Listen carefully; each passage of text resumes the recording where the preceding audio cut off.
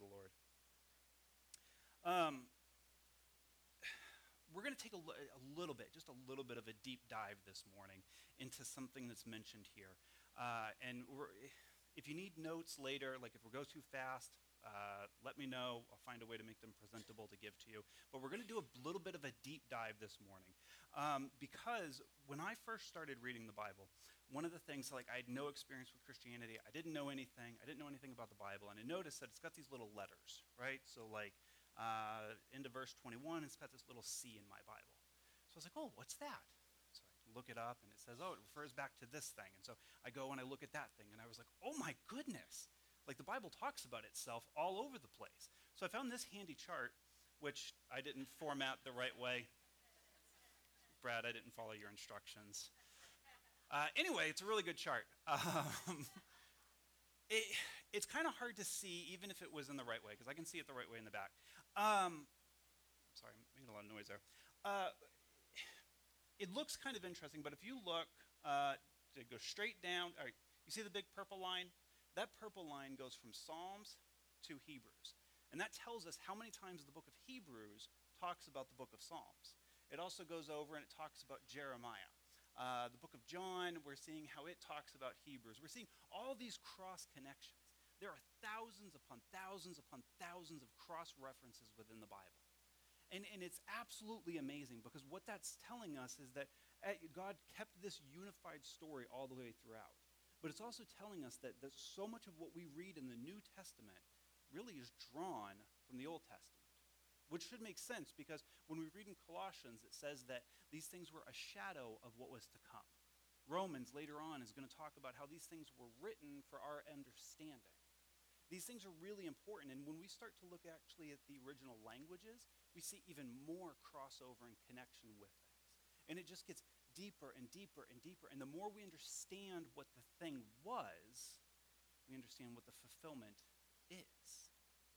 Now, the Old Testament was originally written in Hebrew and Aramaic, but there was a Greek version of it, because so many Jews were living outside of Jerusalem. They were living outside of Israel. They were in Rome or somewhere else, and they didn't actually know how to speak Hebrew, so they made a Greek translation of it. That's important, because here in verse 25, there's an interesting word that shows up in the Greek. It's called hilasterion. And this word's interesting because most translations will say propitiation. And I'm glad my Bible doesn't, because I have a hard time saying that word. Instead, the CSB translates it mercy seat. That's important because of Exodus 25. First verse 16 and 17, and then verse 22. Put the tablets of the testimony that I will give you into the ark. Make a mercy seat of pure gold, 45 inches long and 27 inches wide. And then verse 22, God says, I will meet you there above the mercy seat, between the two cherubim that cover the ark of the testimony. I will speak to you from there about all that I have commanded you regarding the Israelites. This word, mercy seat, one word in the Greek is used there, and it's used here in verse 25 in Romans. God presented him as the mercy seat by his blood through faith. So what happened was God gave the Ten Commandments. We talked about that a little bit last week. And the Ten Commandments, the summarization of the law, the beginning of what we're supposed to understand on how to relate to God and how to relate to people. He took that and he put it inside the ark. The ark is the gold box, and this ark was wherever it was to go. That's where God was saying, that's where my glory will rest. And then he gives the instructions on how to build the tabernacle. And inside the tabernacle, where they would carry it around in the desert with them, in the very center was the Holy of Holies, the most holy place on the entire earth, because God chose to manifest his presence there. This was really, really important to the people. Every year on Yom Kippur, the Day of Atonement, the priest would make atonement for himself and for his family. And then he would make atonement for the people. Among other things, he would take two goats. One goat they would lay hands on, and they would confess their sins and the sins of the people, and then they would send that goat away, and that's where we get the term scapegoat. The other goat they would kill. And the priest would go into the temple after making purification for himself and making sure that he was right before God, would sprinkle blood on the mercy seat. And God would forgive the people for another year. If they wanted to be right with God, if the people wanted to have a right relationship with God, this is how it worked. This is what was needed. This is how you approached God. And you didn't approach God. The high priest did it on your behalf. It was very rare that God would just speak to an individual within the community. It was done in an order in certain ways. This is how you were justified. If you wanted to be justified, if you wanted to be right with God, you needed certain things. You needed a priest. You needed someone who could intercede to God on your behalf. You needed a tabernacle with all of its rules and its very specific measurements and colors and designs, and it had to be set up a certain way and taken down a certain way. It had to be carried a certain way. When we're reading about David, we see that he went and tried to bring the ark from one place to another, and it started to slip, and a guy went to grab it, and he died.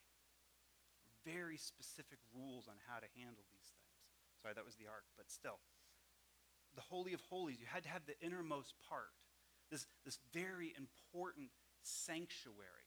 Again, the most sacred place on the entire earth, because God, who can't be put in a box, chose to manifest his presence there. And you needed the ark.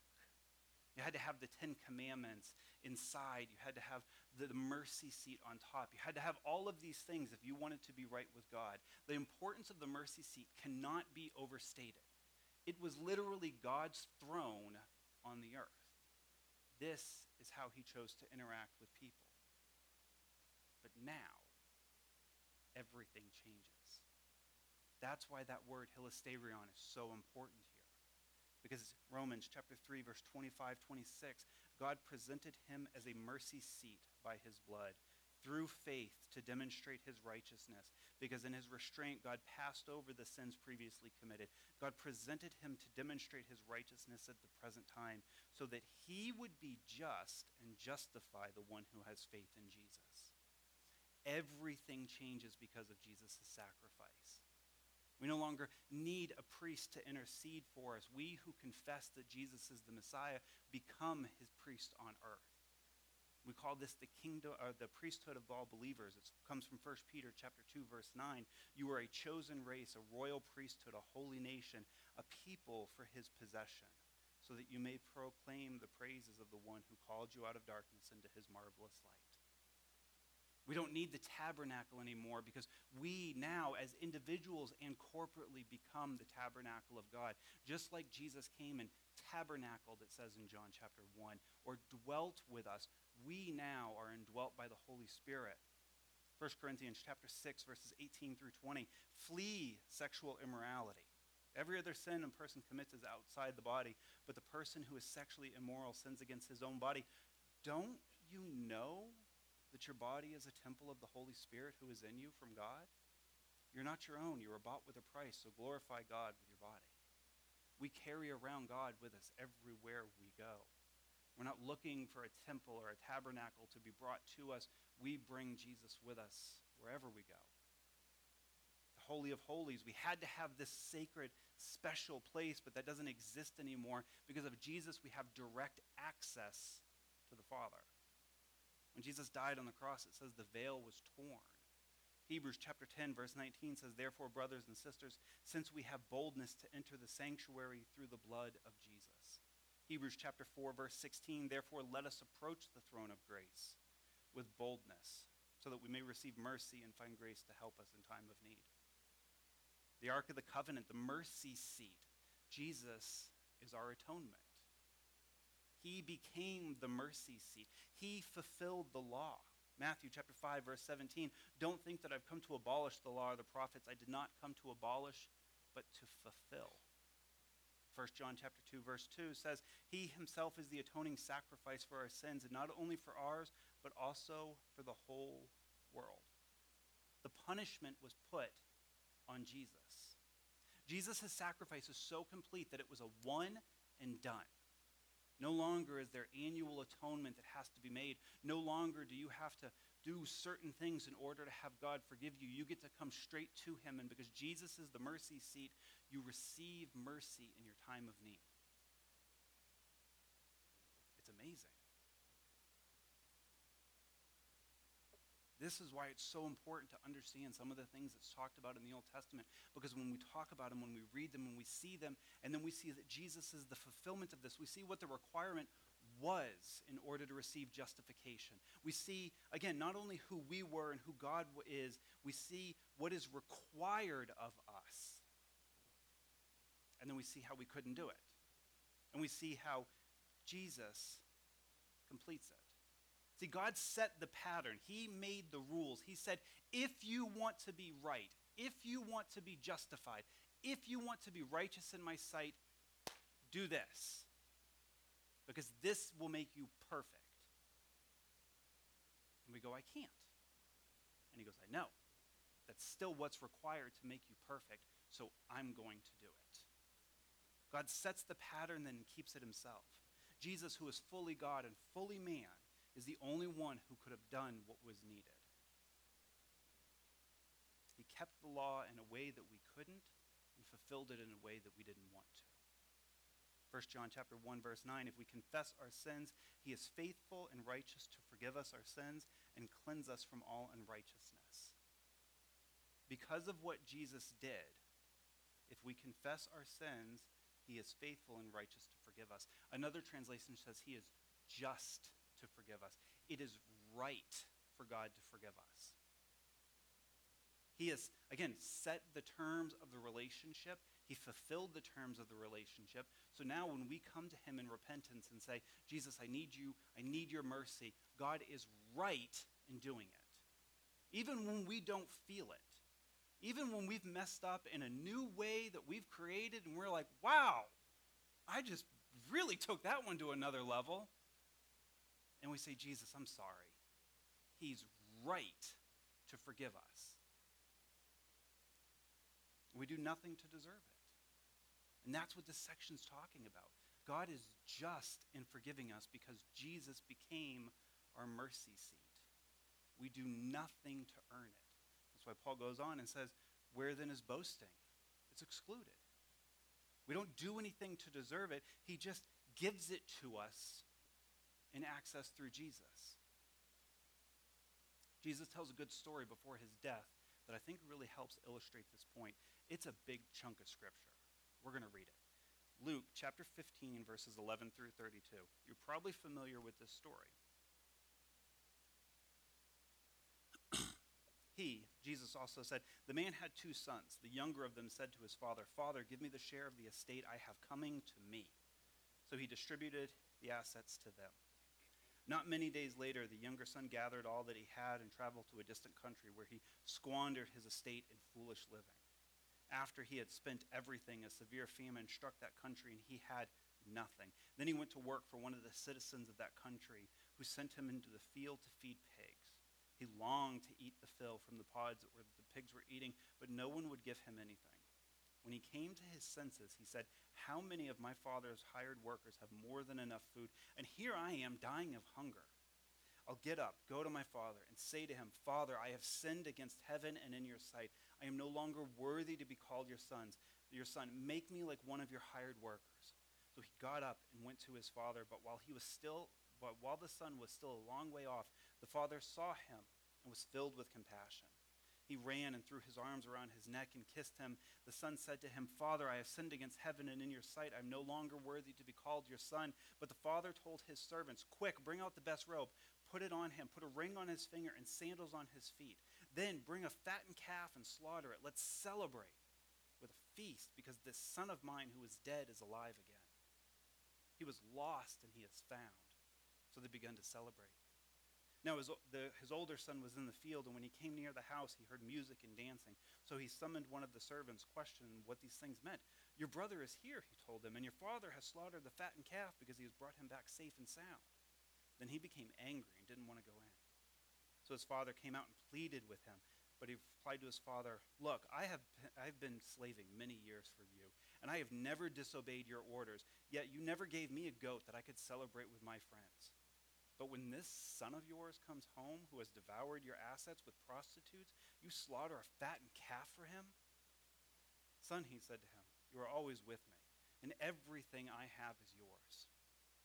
But we had to celebrate and rejoice because this brother of yours was dead and is alive again. He was lost and is found. We call this story the prodigal son or the lost son, but if I could petition, I would change the name to the heart of the Father. Because this story tells us so much more about the Father than it does either one of the sons. There's two sons. One is wasteful and he blows his inheritance while his father is still alive and then comes back and is ready to plead to be a slave. And the father just treats him and welcomes him with open arms. The other son is aggressive and frustrated because he's always done what he's supposed to do. I've never been like this son of yours who squandered everything. And you never did this for me. And the father responds, you could have done whatever, whenever. The Father and his love are the central points to this story because that's not how it should have happened. Even in our own world today, we can think of ways that we would treat a son of ours who would do such a thing. The Jewish people at the time had actually a system in place for what should be done for a son like this. That if a son came back and he lost an inheritance among the Gentiles and then returned home, the community would perform a ceremony called the kazah. They would break a large pot in front of him and yell, I'm going to yell, just heads up, Keith. It says yell, okay? He would yell, you are now cut off from your people. The community would totally reject him. They would take a large pot. Everybody would gather around. They would place this disobedient, reckless son in front of the entire community, smash the pot and say, you are cut off from our community. Just like this pot cannot be put back together, you cannot come back into this community. You have disgraced your family. You have disgraced your father. You have disgraced our God by defiling yourselves in front of Gentiles. That is what was supposed to happen to him. He was supposed to be an outcast, a beggar, wanting for food in hopes that somebody would have just a little bit of pity and mercy on him. That was what was supposed to happen. He was supposed to walk and live in shame. But the Father took the shame instead. If we just read this with our own context and understanding, we won't understand. The Father took shame by running to the Son. Grown men did not run. That was for children. They're not running anywhere. You know why, too? Because they didn't wear pants, right? They wore tunics, like dresses. He would have to hike up his tunic, bare his legs to the community, and then run. Two shameful acts back to back. He took the shame upon himself so his son did not have to experience it. This is why we have no place to boast. The younger son did not receive the shame he was supposed to have. The older son thinks, well, I didn't do any of that. I've earned my keep. But the father says to him too, everything I have is yours. You could have done anything you wanted at any point. Both sons had it wrong. Both sons didn't see who the father really was, generous and loving and giving and compassionate and willing to take the shame of a community onto himself so that one doesn't experience it. And willing to give the other one whatever he wanted. If we read back in this, in the beginning, it says he divided the assets and gave it to them. He had everything. And he was more obsessed with what this son, his brother, did. This speaks to us who so often, maybe not you, maybe I'm the only one. I'll take that if it's the case, but so often think I've got to earn it. Okay, yes, Jesus, you let me in and you've done all these things, but now it's my responsibility. It's time for me to man up and make some things happen. To that, God says, no. Come in and celebrate with me. It doesn't matter where we are on this spectrum. We get no place for boasting because Jesus became the mercy seat for us. He became the thing that required sacrifice on our behalf. So it doesn't matter which son we were, and it doesn't matter how often we turn into the older brother who's like, I'm gonna make this happen. I'm gonna do this. I'll take care of it. And then we start casting judgment on those who aren't there yet because, again, we create broken systems and then get upset when they don't work. God says, no, Jesus is the mercy seat. Remember, part of what the mercy seat was the throne of God. Do we know where Jesus is now? On the throne. We see Jesus get up 2 times from his throne in the New Testament. 2 times. One, at the martyrdom of Stephen. It says Jesus stood. The next time we see Jesus get up, it's not going to go so well for some people. But right now, he's on the mercy seat. And I think if we can get a really good understanding of what it means for Jesus to be seated on his throne, it will change the way we will interact with him, and it'll change the way we approach him. Wait, can you bring me that chair?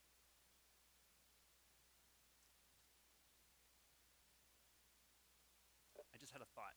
Oh, come on up here, too. Come here. Come on. You should have said no. Right in front of the camera. I want everybody to have a seat. Okay? Yeah, face me. Wage Jesus. Limited time only. This doesn't apply when he gets home. Yeah, right? Jesus is on his throne. He is on the mercy seat. We approach him like this so often, looking down on him. That is not how you approach a king. This is not how we should approach Jesus. He is sitting because he's done it all. He has no need to stand up right now. He is confident in his ability to sustain the universe right where he is. We approach him like this, though, and wonder why he's not doing anything for us. How many societies, if you look at history, do you approach a king like this? You don't. We approach the king on our knees. He's on the throne. We're on the floor. Now I get it. Some of us are really broken. If I tried to stand up right now, it's going to take me a minute. I'm going to lean over. Wade's going to have to be Jesus. Stand up and help me up. Thank you. I appreciate you. No, the chair can stay. Why do we do that? Because we turn into the older son. Or because we think that, well, I'm in now, so I can do what I want. No, we still have no place for boasting. Our job, our role, our position is constantly, I might have to call you again, down on our knees. Whether physically or spiritually or emotionally, is to get down low before the king because we have no place of boasting before him. We come in boldly, right? Like we read in Hebrews, we come in boldly to the throne room to get on our knees and to ask for help and mercy in our time of need. There's no place to boast there. You can't boast on your knees. You can't boast while you're bowing. So we don't worry about it. All the prayers that we pray, all the things that we're asking God for, when we're doing it, this week my wife and I have had a bunch of big prayers. But they end with, you know what though, Jesus? This is what I want. This is what I think is best. If I was in control, this is what I would do. But you're in control. And if you say no, that's okay. I'll be disappointed for a minute or 3. But it's okay because you're in control. That's your throne, not mine. This is why it's good that Jesus is our mercy seat and that we don't have to go through all that anymore. That time's over. Now we come boldly to the throne room, get on our knees, and say, Lord, what would you have me do?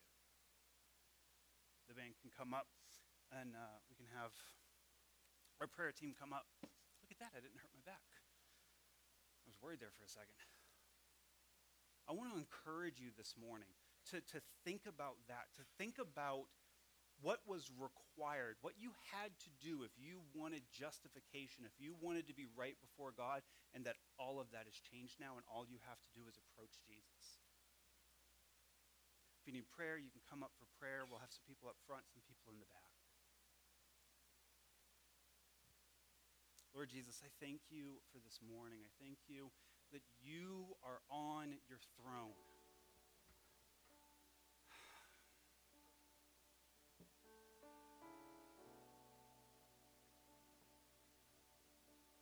Jesus, you are on your throne. Lord, help me, help all of us remember that. Help us remember that you are content right where you are because you've already done it all. There's nothing left for you to do. Help us see you rightly. Jesus, give us a vision this morning and this week of you on your throne, seated where you belong, and in understanding that, give us a deep conviction of understanding what it means for you to be Lord and on your throne, that we can then come and bring everything to you, and it gives us no place for boasting, but submission. Jesus, we love you. We desire to see you move in us and through us and in our communities. Show yourself to be who you are, Lord, and help us carry that message with us. Amen. Respond as the Lord leads.